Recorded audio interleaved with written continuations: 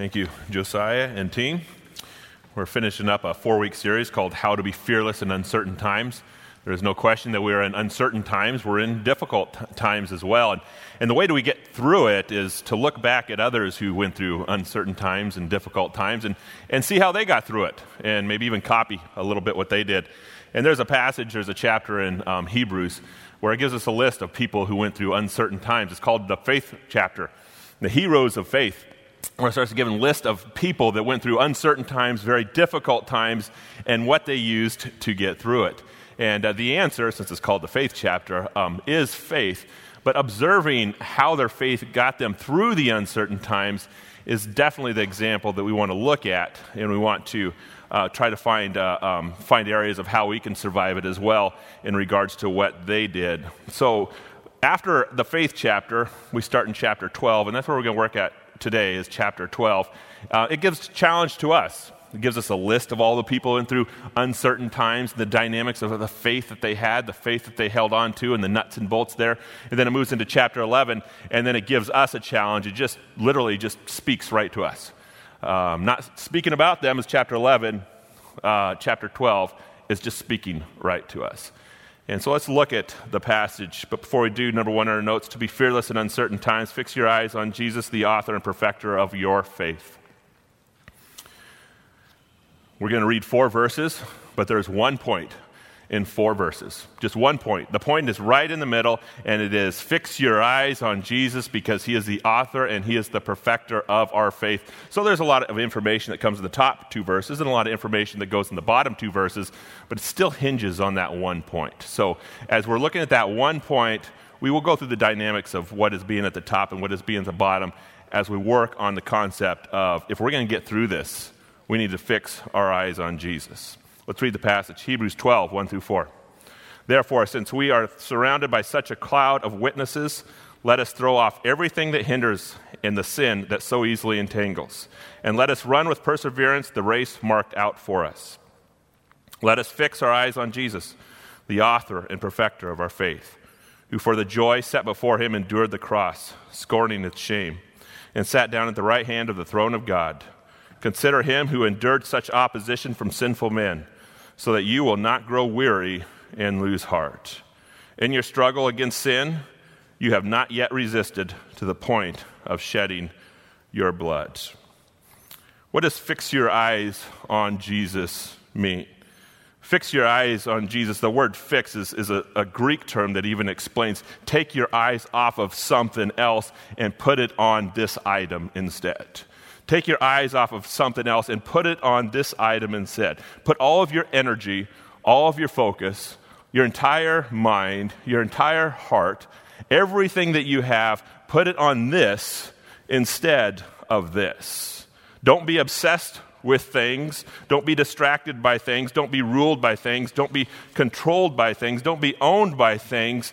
Put everything, all your focus, energy, emotional power, specifically on Jesus.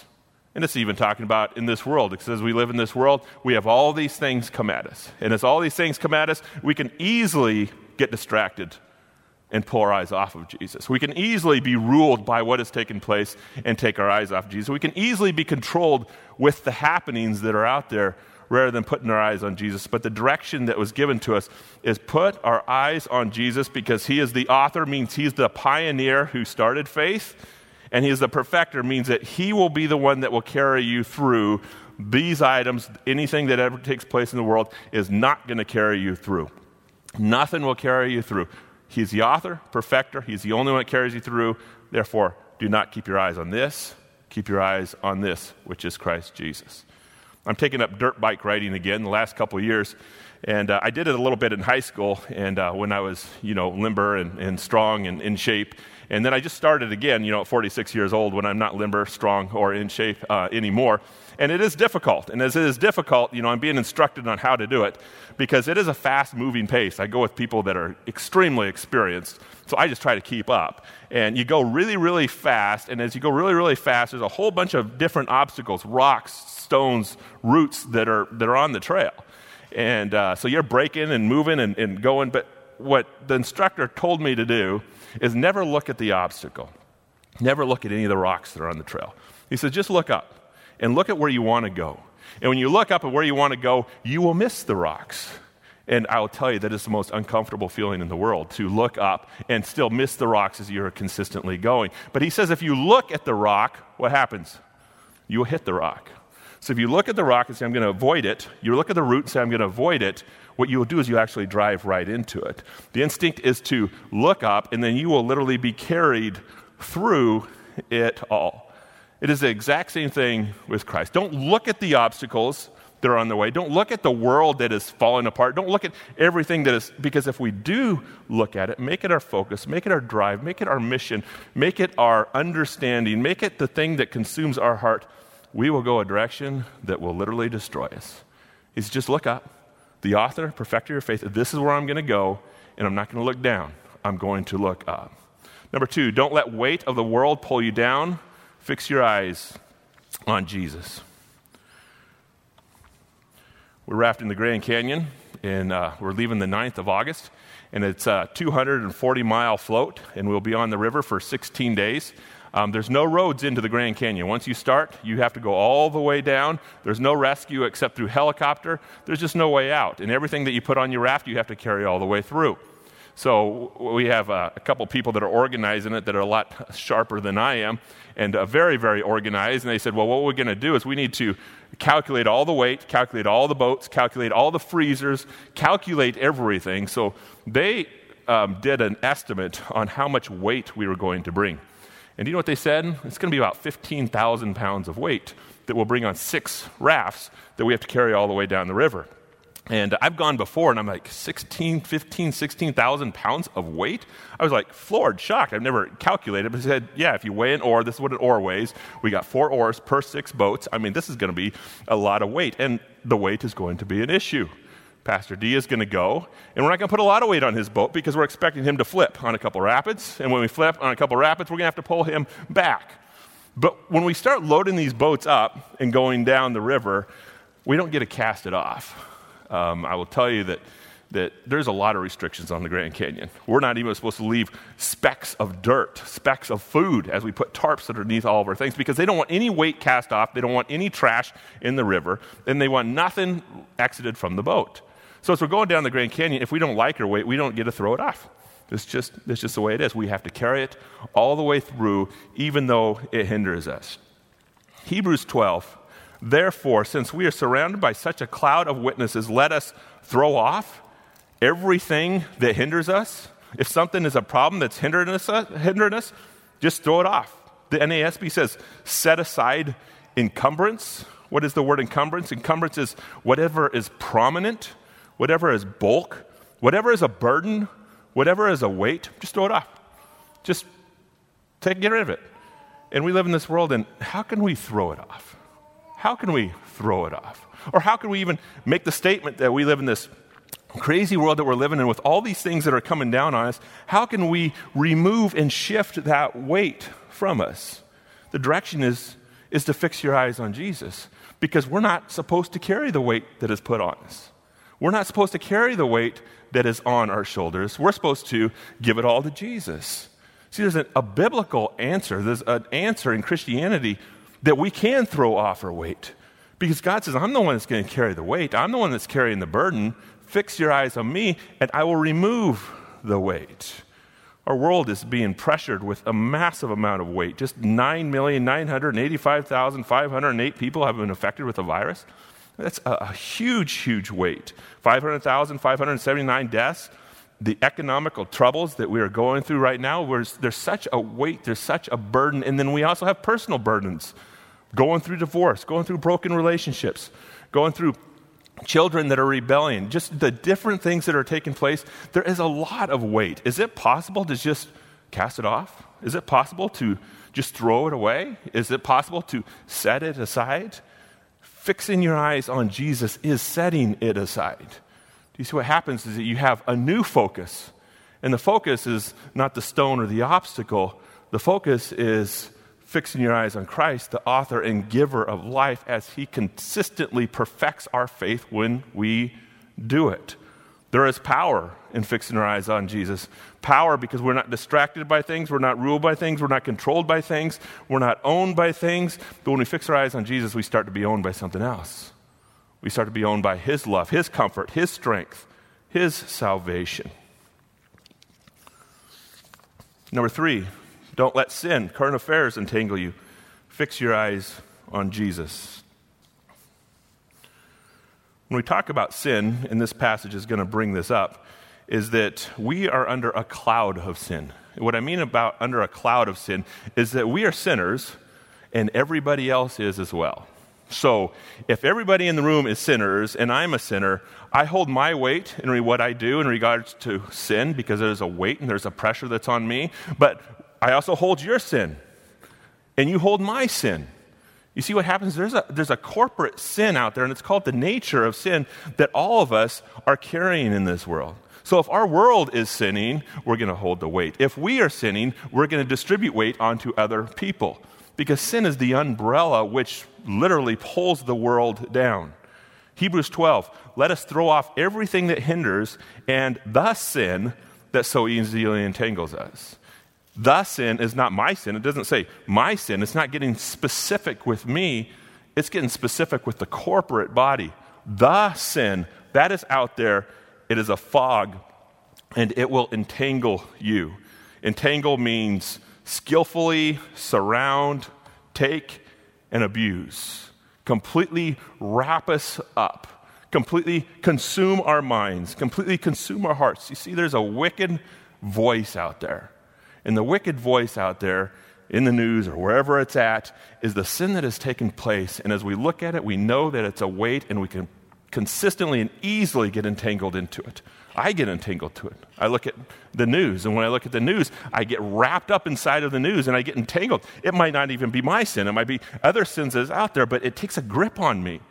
And it holds me, it pulls me, and what's the challenge? Fix your eyes on Jesus, the author and perfecter of our faith. You will be stronger in faith by letting go if you fix your eyes here rather than fix your eyes there.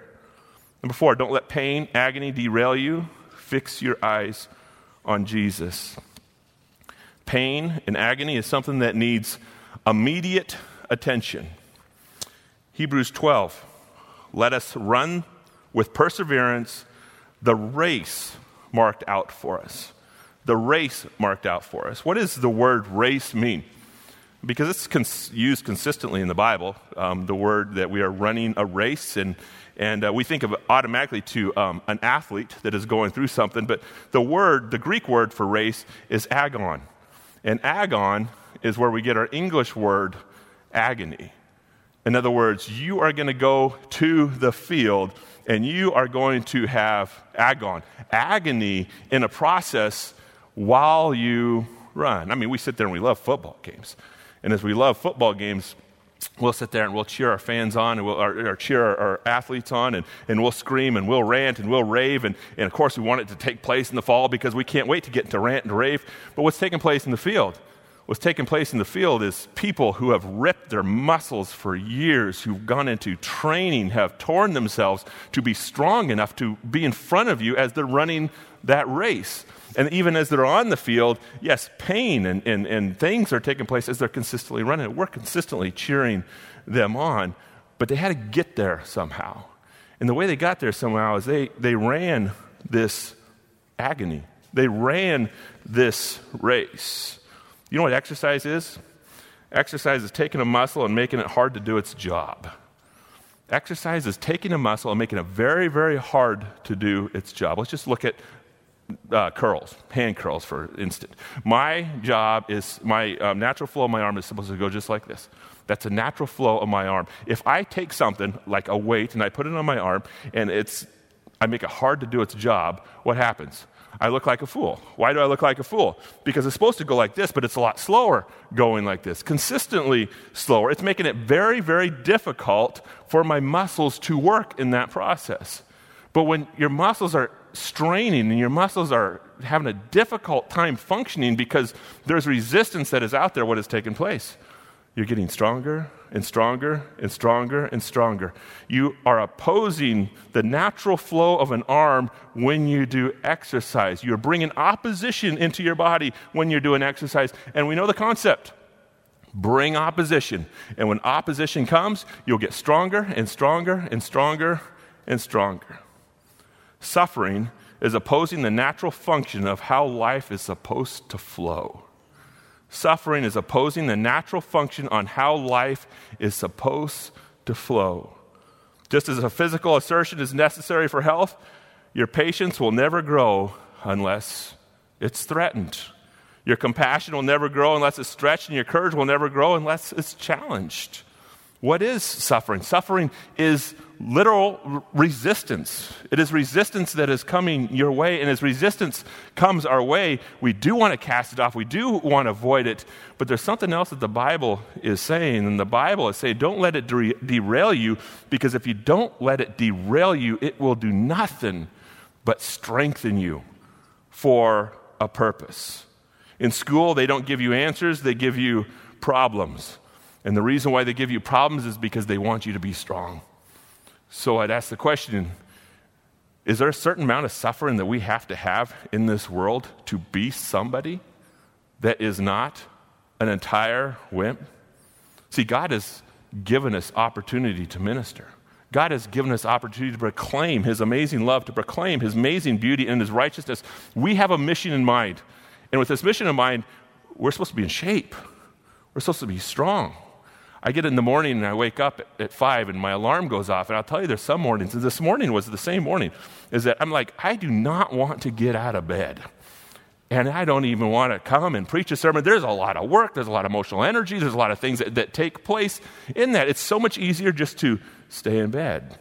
But as you stay in bed, is that the life that God has called us to live?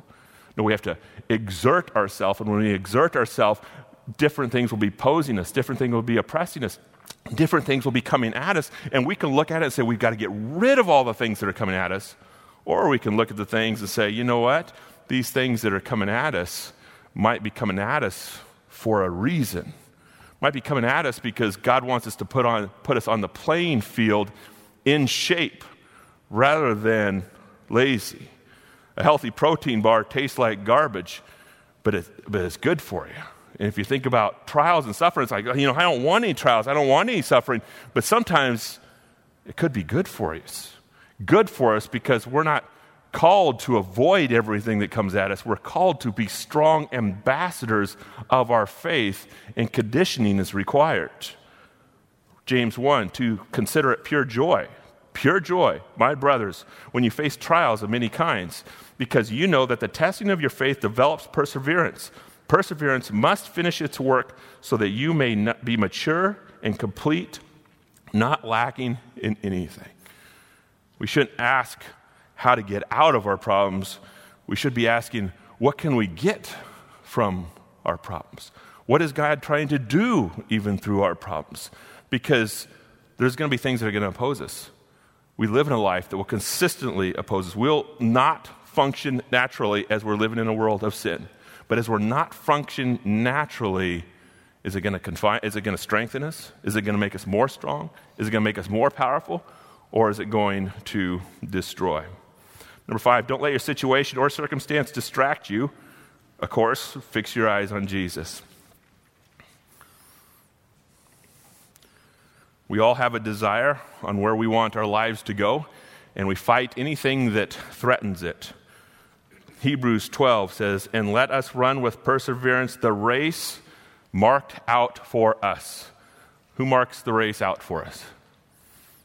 It's not us. It's not me. I mean, I didn't have, any say in what's going on around the world. You didn't have any say of what's taking place around the world. There is a race that's marked out specifically for us. Who marked out this race? Who scheduled this race? Who put this race together? Who is in charge of the entire race that is happening? When you look at Paul had a passion in his heart. He had a passion in his mind. And what is his passion? His passion was good. His passion was healthy. What it was is get the gospel to the ends of the earth. Get the gospel to the ends of the earth. You might say, that is a very noble cause, Paul. I am so proud that you are, this is Apostle Paul I'm talking about. I'm so proud that you are willing to do that. Go, and make sure you get the gospel to the ends of the earth. In his mind, he was thinking, if I could just get to the Rome. Because if I can get to Rome, it is the epicenter of the world. And if it is the epicenter of the world and I can put this gospel in Rome, the whole world will change by this gospel that is going to take place. But on Paul's journey to get to Rome, what took place? He was beaten. He was abused. He was locked up. He was thrown into prison. You ever think of Paul's mind while he's in prison? God, I'm trying to do you a favor. I'm trying to get your gospel into Rome, and then you have the schedule, but why am I locked up? God, I'm a good preacher.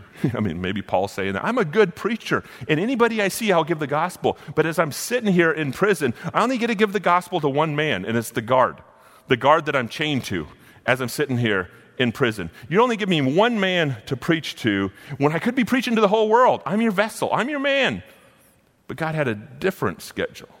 Paul, of course, preached to every single guard that got chained to him as he was in prison. He preached to everybody they came in contact with. But as he was sitting in prison, he didn't question God. He kept his eyes fixed on Jesus. And as he kept his eyes fixed on Jesus, what did he start doing? He started writing some letters to churches that were struggling. And these letters that he wrote to churches that are struggling are known as the Pauline epistles that are given to us today. See, Paul's mind, if I could just get the gospel in Rome, then the world will be able to change. In God's mind, he says, just fix your eyes on me and I'll do what I want. And what did he want to do? He wanted to write the Bible through the inspiration of Paul, not the inspiration of Paul, inspiration of God through Paul, and he wanted to use him as a vessel.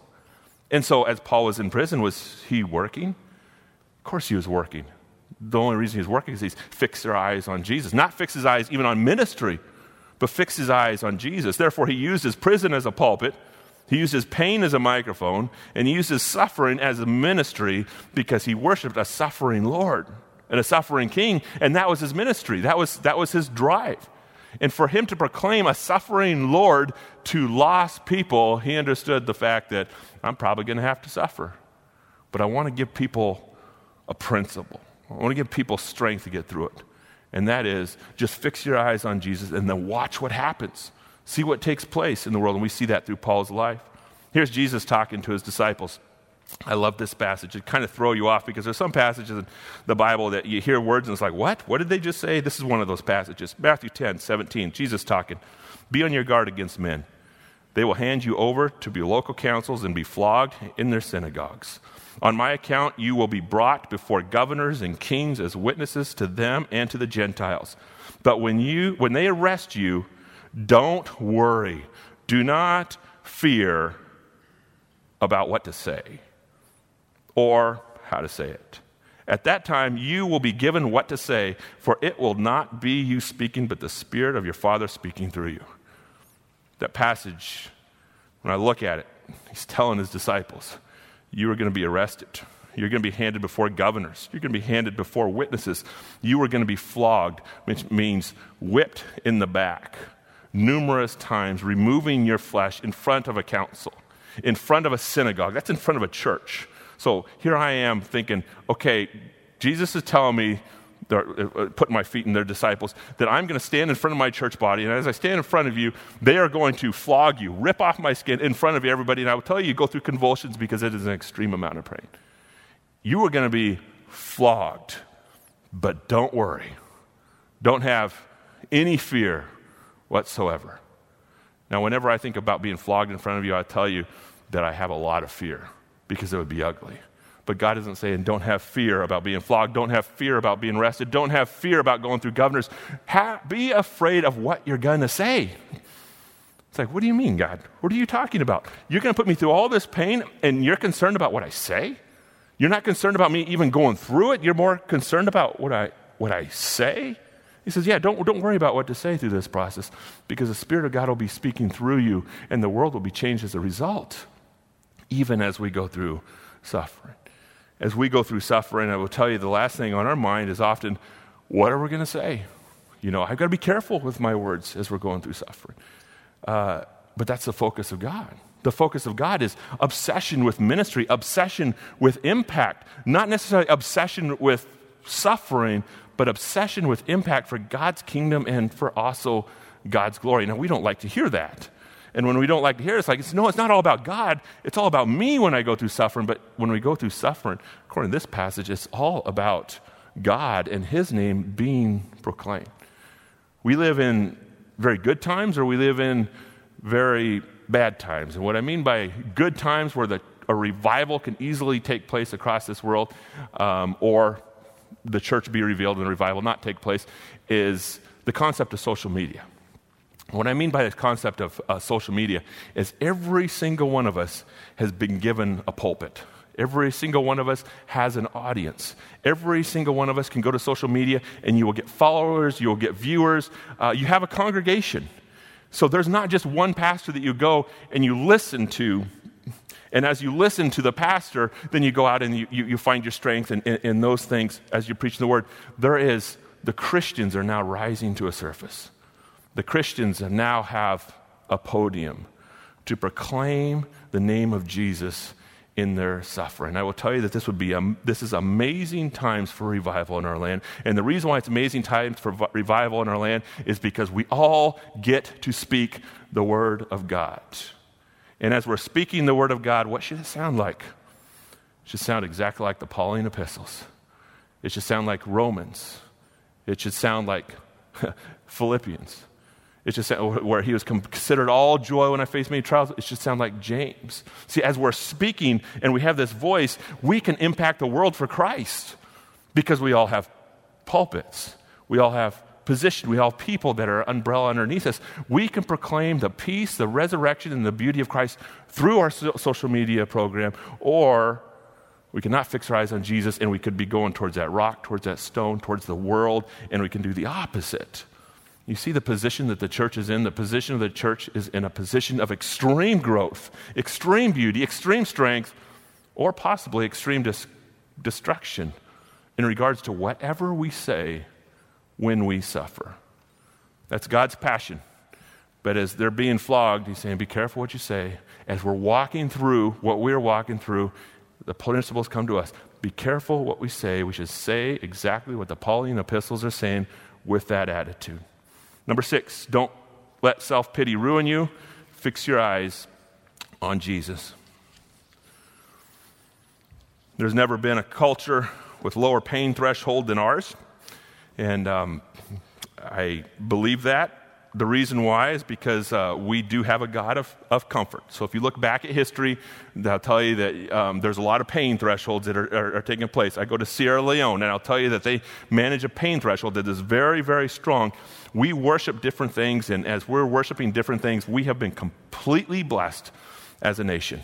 And as we're being completely blessed as a nation, we should thank God and praise God, but not worship the blessing, which is comfort. As we live with a low pain threshold of comfort, we have a tendency to write the Bible to kind of fit our needs and to kind of feed our carnality. And what I mean by writing the Bible to fit our needs and fit our carnality is that we do come up with the concepts that God does not want me to suffer at all. God doesn't want me to suffer. And if I ask him, he'll redeem me instantly because he does not want me to suffer. God does not want me to go through any pain. And I'm not saying he wants you to go through pain. He wants you to go through suffering. But we can have the concept that God wants absolutely nothing to take place at all. God wants me to be completely prosperous. He does not want me to not have a job. He wants me to have a job. And we've written the Bible in a sense of this is what God wants for me: love, prosperity, happiness, joy, peace, no suffering. I would tell you all those things come our way, but in it still comes suffering. Let's just look at Jesus' life. Jesus was born to an unwed mother. I mean, not easy. Jesus was born in a stable, born to poor parents. He was threatened as a baby by the King Herod. He moved often as he was a baby, running for his life. His parents were running for his life. He was raised in an ugly place called Nazareth. We see that in Matthew. What good can come out of Nazareth? Nazareth is a junk town. His father died in his youth, supported his mother, his brothers, his sisters. Jesus had no home, not even a place to lay his head, according to Scripture. Jesus was hated and opposed by religionists, people that he came for, people that he was supposed to work with. He was hated and opposed, cast out. He was charged with insanity. Jesus was charged with demon possession. He was betrayed by his friends. He was rejected. He was hated. He was forsaken. He was tried for treason. He was executed, and he was crucified. That is a very, very, very hard life. Every disciple but one who followed Jesus did not get prosperity. They got martyred. Very, very, very hard lives. Paul was the most righteous guy who ever lived, and as he's one of the most righteous guys who ever lived, he suffered more than anybody else. In fact, Jesus lived a perfect life, and the end result of living a perfect life, God killed him for it. I mean, when we look at embracing Jesus, it's not looking at embracing Jesus in a sense that you will be prosperous here on this earth. It will be embracing Jesus for the impact for the kingdom of God and his glory and his beauty and his strength from generation to generation, so people around us will be saved. And suffering, I'm just going to say with Paul, was his ministry. Suffering was his pulpit. Why? Because it was a microphone. It was his strength. It was his voice. And as he shared the voice, what was he proclaiming? He's proclaiming a crucified Savior. He had iron in his blood, and his backbone was a backbone of steel because he fixed his eyes on Jesus rather than anything that came out of him. And as a result, the world has never been the same. The world has never been the same. Hebrews 12 says, in your struggle against sin, you have not yet resisted it to the point of shedding blood, but Jesus did. But Jesus did. Does Jesus do all the dying and we don't get any? The way to heaven is via tribulation just because of the world that we live in. It's via tribulation. We are going to face it because one day we are going to die just like everybody else is going to die. But that is the way to heaven. That is the race. That is the road to agony. Fix your eyes on Jesus. Be lifted beyond it. And as you're being lifted beyond it, others will see who we worship. Number 7, Christ is the only certain answer in an uncertain world. Fix your eyes on him. God's servants, God's people, Christians do not live by explanations, they live by promises.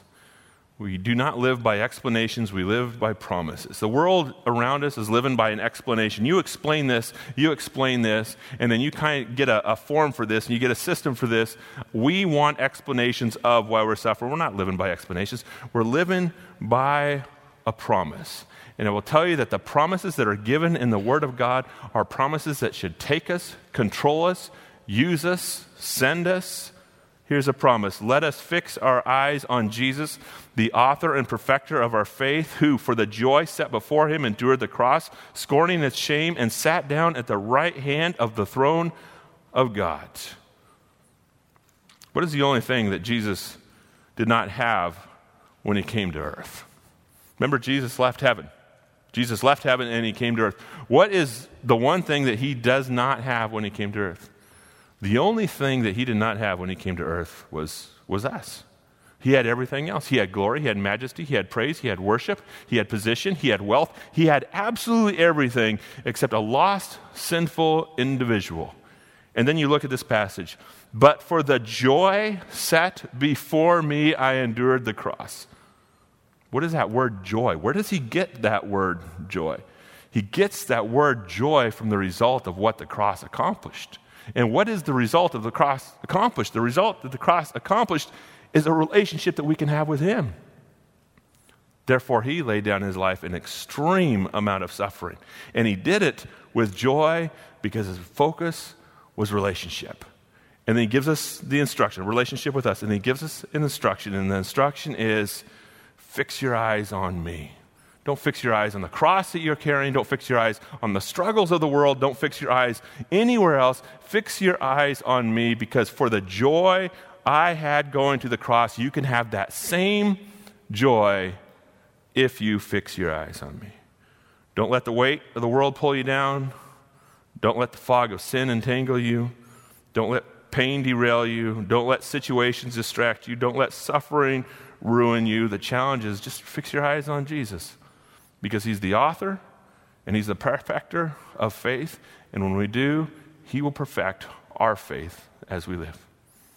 God, we just thank you for the gift of salvation.